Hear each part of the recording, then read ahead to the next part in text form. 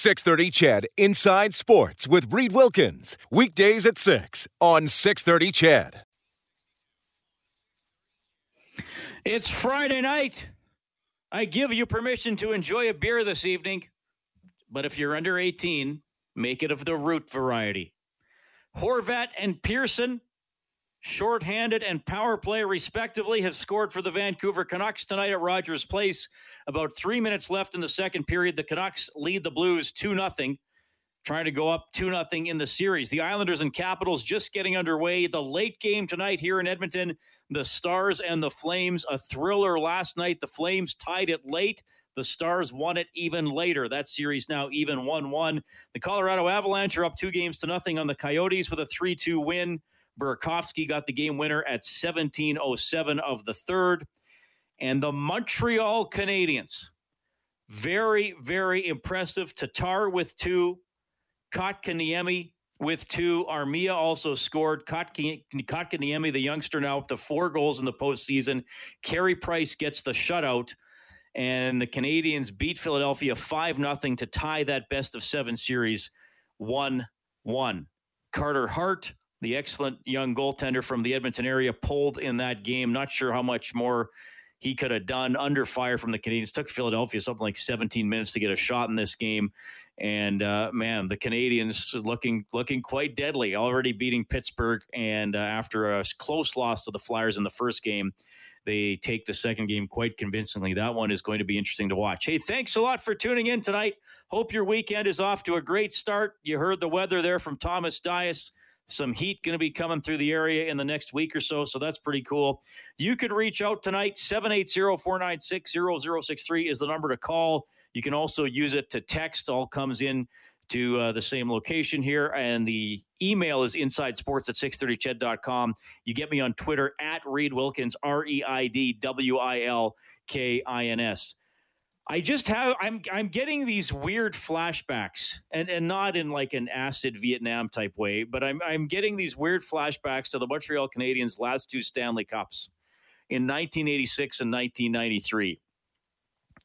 In 1986, it was a 21-team NHL.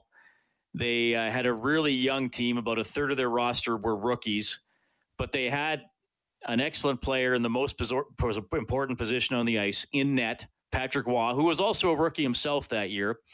And the Canadiens got rolling in 1986, and they had to play a couple rounds to get out of the Adams division. In fact, in the second round, they had to go to overtime in Game 7 against the Hartford Whalers. And I still remember watching this game north of Evansburg, where I grew up. And I've told the story before about how we called it a rotor. I don't know if it had some technical name or a brand name, or maybe that was the brand name. Probably some of you know what I'm talking about, especially if you grew up in a rural area. And this was, we mainly used it to watch Oilers games, because at that time the Oilers were on ITV, the station that would eventually become Global, usually Wednesday night hockey. Well, we got CFRN and CBC pretty much crystal clear out of Edmonton, but we could not get ITV. So we had this device under the TV, and it was just a box that had kind of a big clear plastic dial on it. And it actually pivoted the position of the aerial that was on top of our roof. Hey, and I'm really sorry for those of you who think I'm speaking a foreign language right now. People of a certain age hearing only about 2 TV channels and aerials and poor reception and not. Here's another thing. The TV was like an actual rectangle. But anyway, this probably rings a bell with some of you. So to watch Oilers games and get clear reception, we had to move the aerial. So I think it was when we watched CBC and CFRN, we had it facing east. And then I think we had to pivot it to northwest to get ITV, because that's where that signal came from, because we couldn't get the one out of Edmonton, something like that.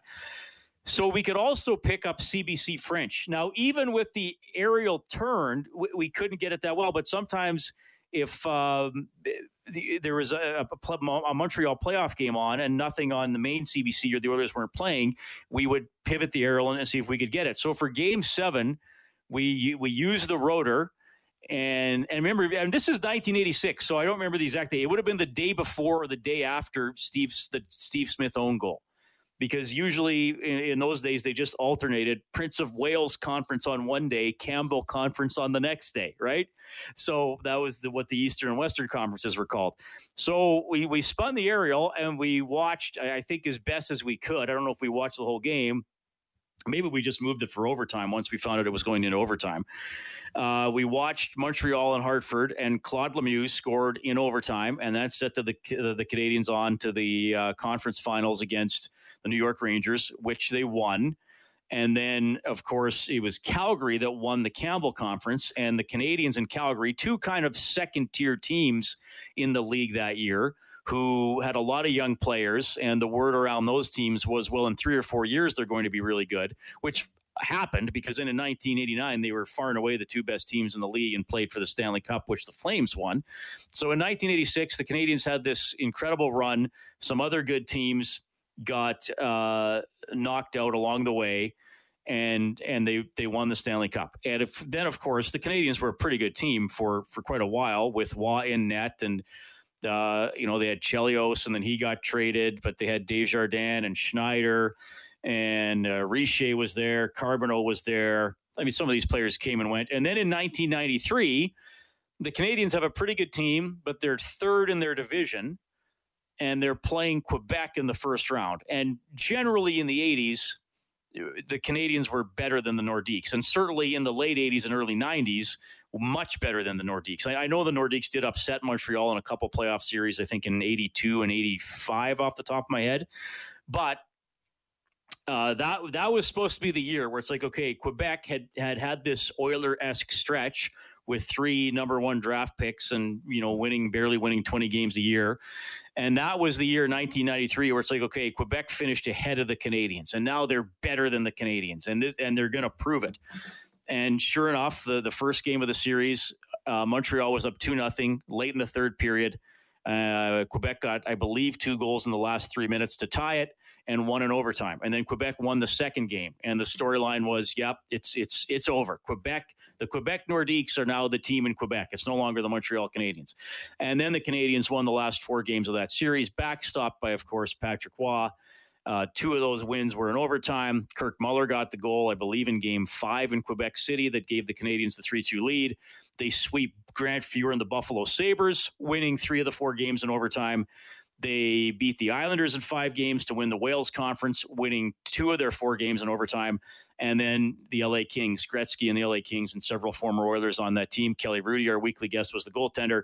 And the Canadiens win this kind of unlikely Stanley Cup. And again, benefited from some other really good teams being eliminated along the way, primarily the Boston Bruins, who lost on the famous Mayday overtime goal in the first round, which I think it was actually a Buffalo sweep, but still unexpected. And then the David Volek overtime goal that the Islanders used to beat Pittsburgh in Game 7 overtime. And the Penguins that year at 1993 were awesome. I think they won 17 of their final 18 games. They were the 2-time defending Stanley Cup champions. They were supposed to rock. So I'm just tying this all together that now so the last 2 Montreal Canadiens Stanley Cups, these relatively unlikely scenarios where they certainly played well and really had good players. And as I've said numerous times on the show, if you have a great goaltender, that's the most important position on the ice. And they had Waugh, and he won the Conn Smythe Trophy both those years. So I don't want to take anything away from the quality of those teams. But I'm just thinking back to kind of unusual years. They got some benefits along the way where they didn't necessarily have to play the best teams. Sometimes they wound up with home ice advantage, even though they weren't the top team in their division. So, and now I'm watching, and I know we're 2 games into the first round, which is actually the second of 5 rounds. But I'm thinking to myself, what if? I mean, we know that Edmonton lost to Chicago a week ago tonight, the 5-12. The Chicago was 23rd overall. The Oilers were 12th. But you could envision it happening. I thought the Oilers were going to win. They didn't, and we'll have some comments from Connor McDavid on the series as we move along tonight. But I could envision Chicago winning the series. I really couldn't envision Montreal being Pittsburgh. 24th against 7th in terms of the standings. Pittsburgh won 40 games. Montreal won 31. if the season had played out in March, if there'd never been a pandemic, and I know that's obviously the biggest what if in the world, but Montreal is nowhere near the playoffs. And now they get in, and now they beat Pittsburgh. And watching them play today, you would never think they were the 24th best team in the league. They look energetic, they look polished, they look inspired, and they have the goaltending. Claude Julien, their head coach, out with the heart issue. Kirk Muller stepped behind the bench. Oh, there's a connection to 1993. And I'm just watching that game today and how well they're playing, and I flash back to their previous 2 Stanley Cups. And I'm thinking to myself, wouldn't this be incredible? If this is the year under these circumstances with that team and that franchise that brings the Stanley Cup back to Canada. And I know there's a long way to go. Maybe Philadelphia is going to win the next 3 games handily because obviously they're pretty good. But we know how unpredictable the NHL postseason can be. And this one more than any other one because there's really not a lot of continuation from what was happening in February and March. They're playing games in neutral sites in the middle of August into September, maybe even into the start of October. And I'm just starting to think, is this somehow that franchise with all that history, all that magic, is this the year the Cup comes back to Canada? And under these circumstances, how it's going to happen? That was going through my brain a lot this afternoon. Shelley says, Reed, we lived in Sangudo. ITV came in at my cousin's place. We all ended up there. Namoudi says, I hear you, Reed. I used to use 2 forks and an auxiliary cable to steal a signal. That is awesome. I hope you didn't get electrocuted. Blaine says, so funny, man. CBC 5 and 11 in French. Watch the NHL in French a lot. Norm in a combine. Hope you're doing all right in the combine, Norm. Hope you have air conditioning for next week. Hey, Reed, I won a lot of bets, and then he has bottled in brackets. I won a lot of bets in 93 and the Habs OT run. Loved. And that's another thing about 1993.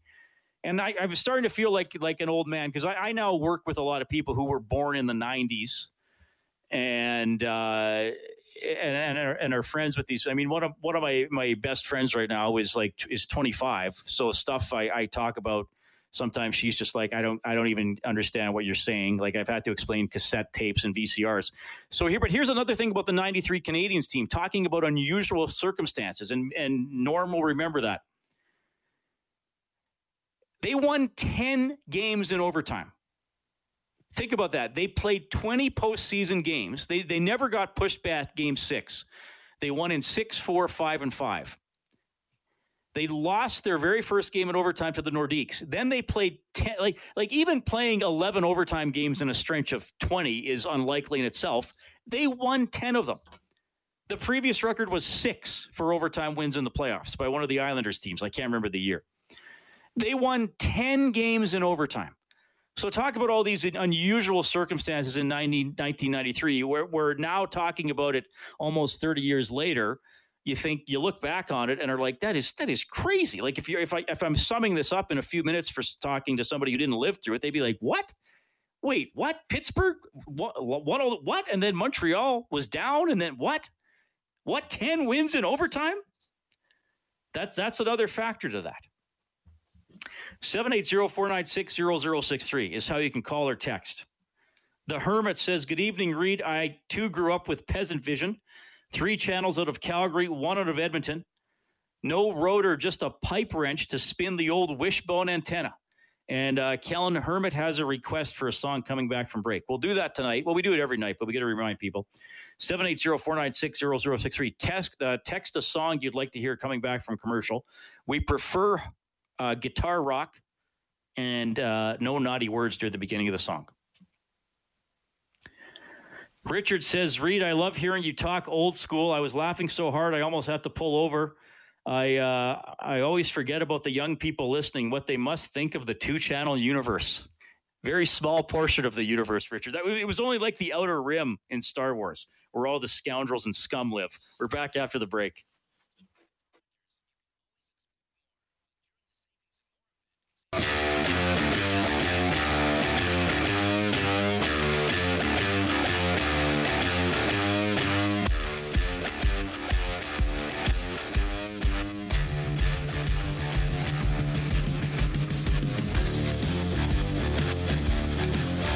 right, thanks a lot for tuning in. Ryan Nugent-Hopkins is today's code word for our 6:30 Ched Kids Jersey a Day giveaway. It's presented by Mr. Mike's Steakhouse Casual, the official restaurant sponsor of Inside Sports. All week long, we've been giving you the chance to win your kid an Oilers jersey from United Cycle. So now you take the code word of Ryan Nugent-Hopkins, or code name in this instance, I suppose. You go to 630ched.com. You look for the appropriate contest on the contest page. You enter all that stuff in. And then maybe you win a jersey for your kid, courtesy Mr. Mike's Steakhouse Casual and United Cycle. Good stuff. We've been doing that all week. Thanks to those businesses for getting involved, and thanks to everybody for listening and going to the website and putting the stuff in. There you go. Josh says, good evening, Reed. I bet you're loving your Montreal pick. Also, great description of the old days trying to pick up a game. I remember having to turn the TV off during the intermission because it got too hot. Oh, wow. Josh, I don't remember ever having an overheating television. And I think, Josh, you're probably referencing that on Oilers Now. I picked Montreal to beat Philadelphia, and in the spirit of in-depth analysis, my reasoning was why not? I did not pick them to beat the Penguins. I don't know if I saw anybody pick Montreal to beat the, like, I don't go look at every publication and website in the world for predictions. NHL.com has about a dozen writers that do their picks, and they had one of them picked Chicago, and other people did pick the Blackhawks. I didn't see anybody pick the Canadians to beat Pittsburgh, but I just thought, why not pick them to beat the Flyers? They're doing all the little things well, right? And it's not as if they don't have any talent. I mean, Danault's playing well. Suzuki's playing well. I love watching Kotkaniemi, and Weber and Petrie, a couple of pretty good defensemen, and you have Price, and they're playing desperate. Even watching today, they're up 3 or 4-0, and guys diving in behind Price to help block shots or cover an open net. So they have a lot of really good things going on. 780-496-0063 to call or text. Really appreciate it when you get in touch.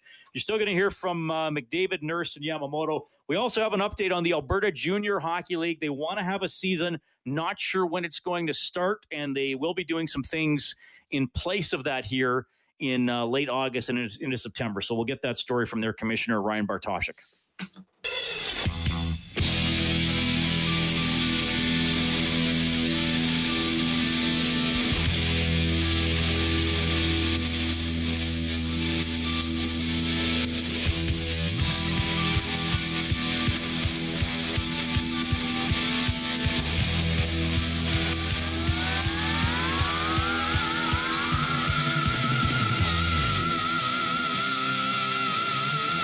Oh, what's this one, Kellen? This is called Queen of the Reich by Queensryche, another Seattle band that we could have played a couple weeks ago when we were doing our Seattle tribute. When we had the Kraken show. We got Kraken. This is pretty good. That was a good wail there off the top. Who sent this one in? Was this the Hermit? This is the Hermit, yeah. Oh, he usually sends in good choices. Thank you, the Hermit. 780-496-0063. Let's update the National Hockey League playoff scoreboard. It is 2-1 Vancouver leading St. Louis after 2 periods at Rogers Place. The Blues on the board with a goal from O'Reilly. His first of the playoffs. Capitals lead the Islanders 1-0. 5 minutes left in the first period. Ovechkin scored 56 seconds into the game. Stars and Flames will get going at 8:30. The Avalanche knocked off the Coyotes 3-2. So they lead that series 2-0. And as I was talking about in the first half hour of the show, the Montreal Canadiens, quick out of the gate, all over the Flyers early. Well, really pretty much all over them the entire game. 5-0 Montreal beating Philadelphia. So that series is even at 1. Tomorrow, just quick look ahead if you want to plan your Saturday. It starts at 10 a.m. Edmonton time with the Bruins and the Hurricanes. 1 o'clock Avs and Coyotes. 5:30 Lightning and Blue Jackets. 6 o'clock Golden Knights and Blackhawks. That is what is on tap for tomorrow. I should mention as well, you may have seen this highlight today on a sports show or online. Alphonso Davies, who spent part of his childhood in Edmonton. This is the soccer star who plays for Bayern Munich, who is still 19 years of age. He doesn't turn 20 until November 2nd. You know his story. We haven't had him on the show as a guest. He did do a scrum at an Oilers game he came to this past season. He played organized soccer with free footy. Of course, we've talked to Tim Adams about that several times. Does a great job running free footy.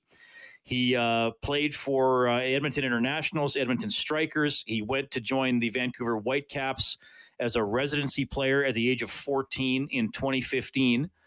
Born in Ghana. I can't remember how, I think he was 5 when he came to Edmonton. So lived here from when he was 5 to 14, basically full time. So his formative years as a soccer player right here in Edmonton. A spectacular setup today for Bayern Munich as they crushed Barcelona 8-2 in a Champions League quarterfinal.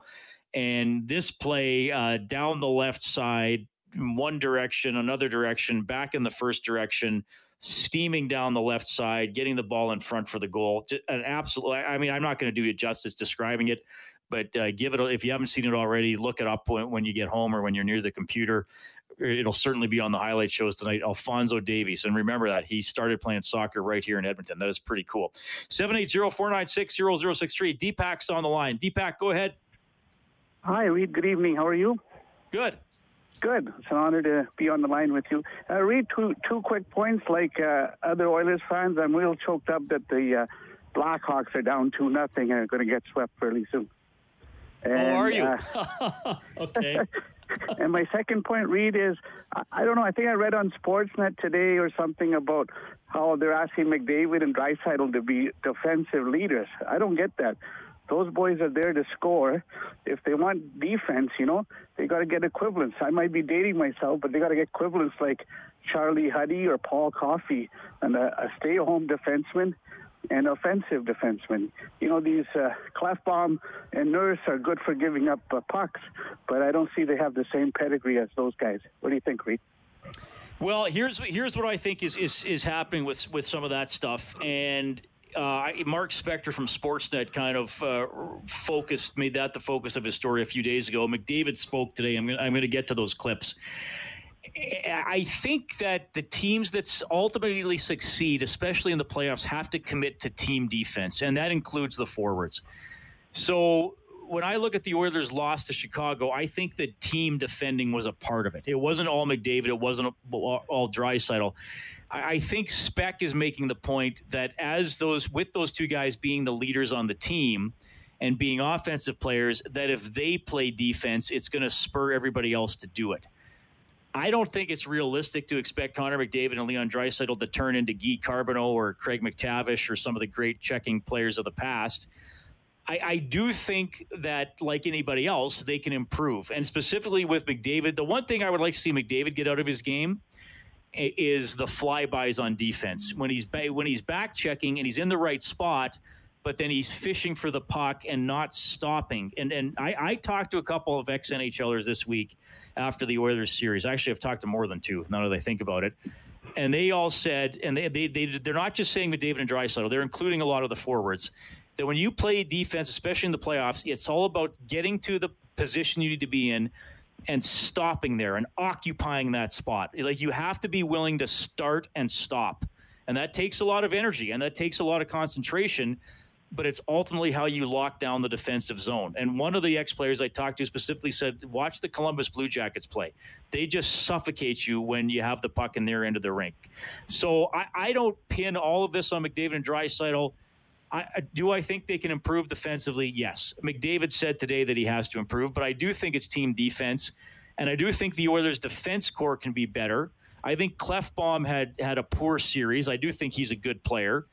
I think Nurse is a good player. I thought his last two games weren't as strong because he had to play more.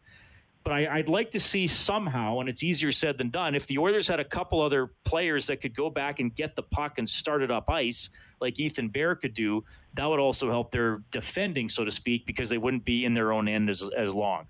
So, Deepak, that's a very long-winded answer to your question. Hopefully that covered off what you were thinking about, but that's how I look at it. Okay, Reed, great. Thank you. Okay. Thanks a lot for calling. 780-496-0063.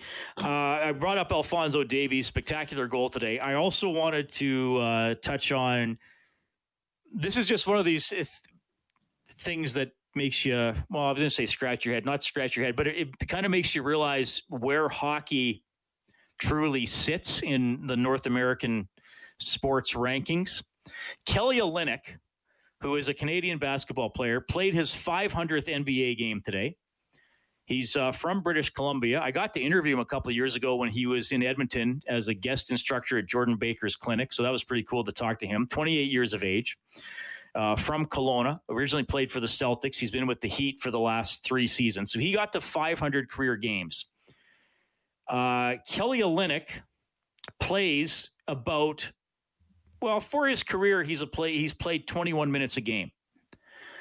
So that's less than half the game. And we all know that in the NBA, it's not like hockey where, in the NBA, your 2 or 3 best players play almost the entire game. And then your 4th and 5th best players still play a lot.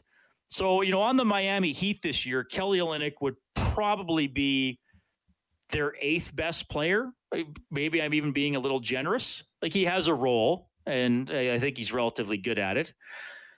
Kelly Olynyk's annual salary is the same as Connor McDavid's. Now, basketball is also structured differently. There are fewer players on a team, but I think it shows you how much bigger the money is in the NBA, the NFL, and certainly Major League Baseball, especially if you're a good pitcher, that it is in the National Hockey League. Like, think about that. The 8th best player on the Miami Heat makes the same annual salary as the biggest nuclear weapon in the National Hockey League. So just kind of a side note, but something to keep in mind. 780-496-0063 is the number to call or text. We had a good call there from Deepak asking a question about some of the discussions surrounding the Edmonton Oilers. 3 members of the Oilers spoke today via Zoom. So we're not all on the line together. Oh, thanks, Doug. Olynyk is from Kamloops. I appreciate that, Doug. Thanks for correcting me. I don't want to mix up the BC cities. Kelly Olynyk from Kamloops. My apologies. I'm glad you wrote in. That is from Doug. So where was I going here? So Connor McDavid spoke, Darnell Nurse spoke, Kyler Yamamoto spoke. They all did it separately. They were all... I don't know how to put this. Look, they're doing more interviews on a season that was incredibly disappointing in the end, a week after it ended. Originally, we heard that the Oilers players weren't going to do any more media availabilities. They made these 3 guys available today. McDavid off the top was kind of said, I don't have an explanation for you about where the energy was. I'm not really sure yet what went wrong.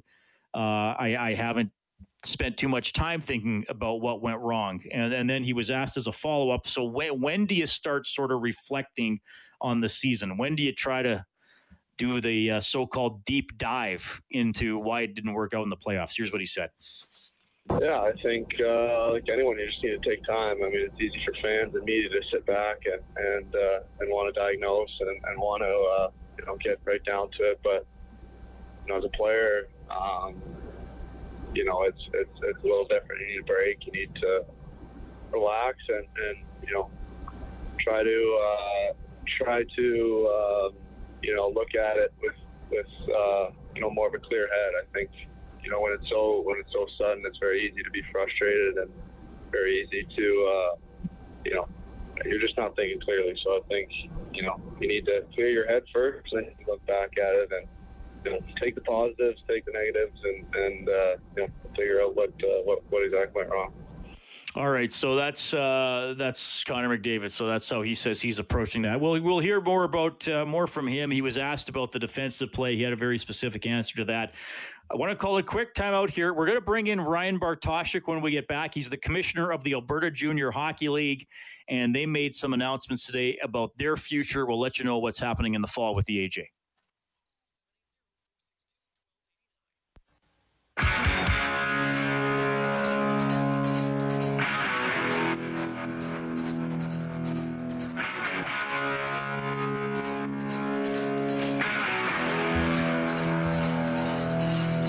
Vancouver Canucks looking good. 3-1 lead on the Blues. 12 and a half minutes to go in the third period. We'll keep you updated there. 1-0 Caps over the Islanders. That is after 1. That one being played in Toronto. Well, the Alberta Junior Hockey League, like many leagues, with a bit of an uncertain future, though they did announce some details today, and they are hoping to get back into action with the details. The commissioner of the AJHL, Ryan Bartoshyk. Ryan, how are you doing? Thanks, Reed. How are you? I'm doing very well. Thanks for hopping on tonight. Obviously, the AJHL with an announcement today about the regular season and a development season. Can you kind of give us the nuts and bolts of what that's going to involve? Yeah, unfortunately, due to current restrictions, we can't initiate our regular season, given those restrictions on mass gatherings within indoor spaces, as well as the interaction between sporting cohorts. So with those in place, we're moving forward here with a development season under existing guidelines and restrictions, and having our athletes come into our communities to develop and essentially form sporting cohorts. So with the development season, what, if any, is the potential for some sort of competition or exhibition games? I mean, I know I've talked to other teams and leagues that might not play seasons, but they might be able to play some form of games. How possible is that with the AJ in the fall? Yeah, it is possible, and those conversations and dialogue are taking place right now, and credit to the Alberta government and the Premier's office and Alberta Health for being open with us. We've been talking to the same people that worked on the NHL bubble and have been working with the Western Hockey League. So, credit to them for being open and honest with us, and decisions have been made based off those conversations. So, the opportunity may exist here down the road, and proposals can be put in front of those groups to potentially have, a Sherwood Park and a Spruce Grove compete within a cohort.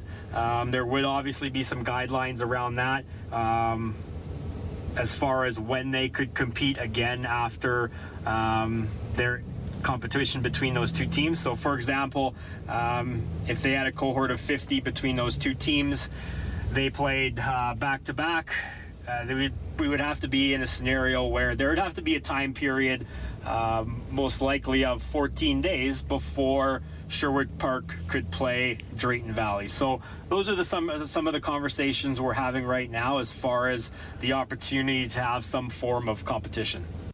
Okay. I know in the past we've talked about that the AJ, like a lot of leagues, you need fans. You need to have at least some people in the arena to make it viable. Is there also a threshold for a minimum number of games that you would like to play? Clearly, some leagues have had to explore shortened seasons. Do you guys have, I don't know if it's X number where you'd have to play at least this many number of games to make the season realistic? Yeah, our length of season is ultimately dictated by the timeline for the national championship. So that national championship is scheduled for Penticton in late May this season. So right now there's discussion on whether that event is going to happen, or potentially if that could be pushed back. So, that would realistically set our timeline to have a season. Right now, under current models, if we crowned an AJHL champion at the end of May and started in early December, we could get in about 42 to 44 regular season games, have a full playoff, and crown a champion. So those conversations are happening right now, and we have to be conscious about our communities and our facilities and just those relationships as we move forward. So obviously it's a priority that our athletes are safe and the communities are safe. And so those will be key points here as we move forward throughout this development season. Okay, Ryan Bartoshyk, Commissioner of the AJHL, joining us tonight on Inside Sports. I'll just kind of leave it open at the end, Ryan, before we go. Yeah, you have a lot of fans, a lot of sponsors, and obviously a lot of players, coaches, and parents throughout the province. Just in case I'm missing any key points or there's something you want to make sure they hear, I'll kind of leave it open to you here. Yeah, thanks, Reed. And obviously everyone's anxious to get back and get back to some form of normal, but given circumstances right now, we've moved to this development season within existing government guidelines and existing Hockey Alberta and Hockey Canada guidelines. So in no way is there any form of an exemption here for the AJHL, and we've pivoted to this development season in order to have our athletes come into our communities and teams and form our sporting cohorts under existing restrictions. So, again, it'll just showcase our league and our staff and the ability for our coaches to really develop these athletes. So, obviously, we'd love to be saying we're starting a September 18th regular season, but in the best interest of safety and our communities for everyone, we're going to move forward here with this development season. Okay. Well, I wish you the best with that, Ryan, and hopefully in the weeks and months to come, we're talking to you about actual games and talking to some of your coaches and players around the league as well. Thanks so much for checking in on Inside Sports tonight. Yeah, I appreciate it, Reed. Have a good night. Thank you. Right on. Always great to talk to Ryan Bartoshyk, the commissioner of the Alberta Junior Hockey League. So he gave you the nuts and bolts. They are going to have training camps for development season starting on August 31st, first in all 15 AJHL communities. And as he said, they got to see how it goes with getting back to playing, the possibility of maybe cohorting with another team to get in some competition. And as he said, maybe they could play, if they got to shorten the season, play in the low 40s in terms of the number of games played. And still the calendar goes to get through the interprovincial playdowns and then the Royal Bank Cup for the national championship. So there you go. Good update there from Ryan. St. Louis scored a couple of minutes ago, so now Vancouver leading the Blues 3-2 with 9.5 minutes left in the third period. We will keep you updated on that one. Blaine writing in. This is a good one, Blaine. He says, I assume he was talking about some of our remembrances of watching games on television when I was a kid in the 80s on snowy television reception. Blaine says, I remember watching the Edmonton Oil Kings at the Edmonton Field House. My seat was behind one of the pillars. Dad tried to keep me in my seat. He couldn't. That is from Blaine. The Edmonton Field House. That predates me, Blaine. So was that... Someone's going to have to help me out here. Because didn't they play the old Oil Kings? Were they not in the Agricom, or was it the Edmonton Garden? So was there also something called the Edmonton Field House? I got to admit, that predates me, so you guys will have to help me out. Or Blaine, you can give me clarification there. That's pretty cool, though. Cool memory. Thanks for sharing that. Also got a text here from Mario, who says, Reed, I'm getting tired of everybody picking apart the Oilers' season. They play bad in 4 games in very strange circumstances. I heard you talking about maybe Montreal winning the Stanley Cup. That shows how irrelevant this summer's tournament is. Wake me for the next season. That is from Mario.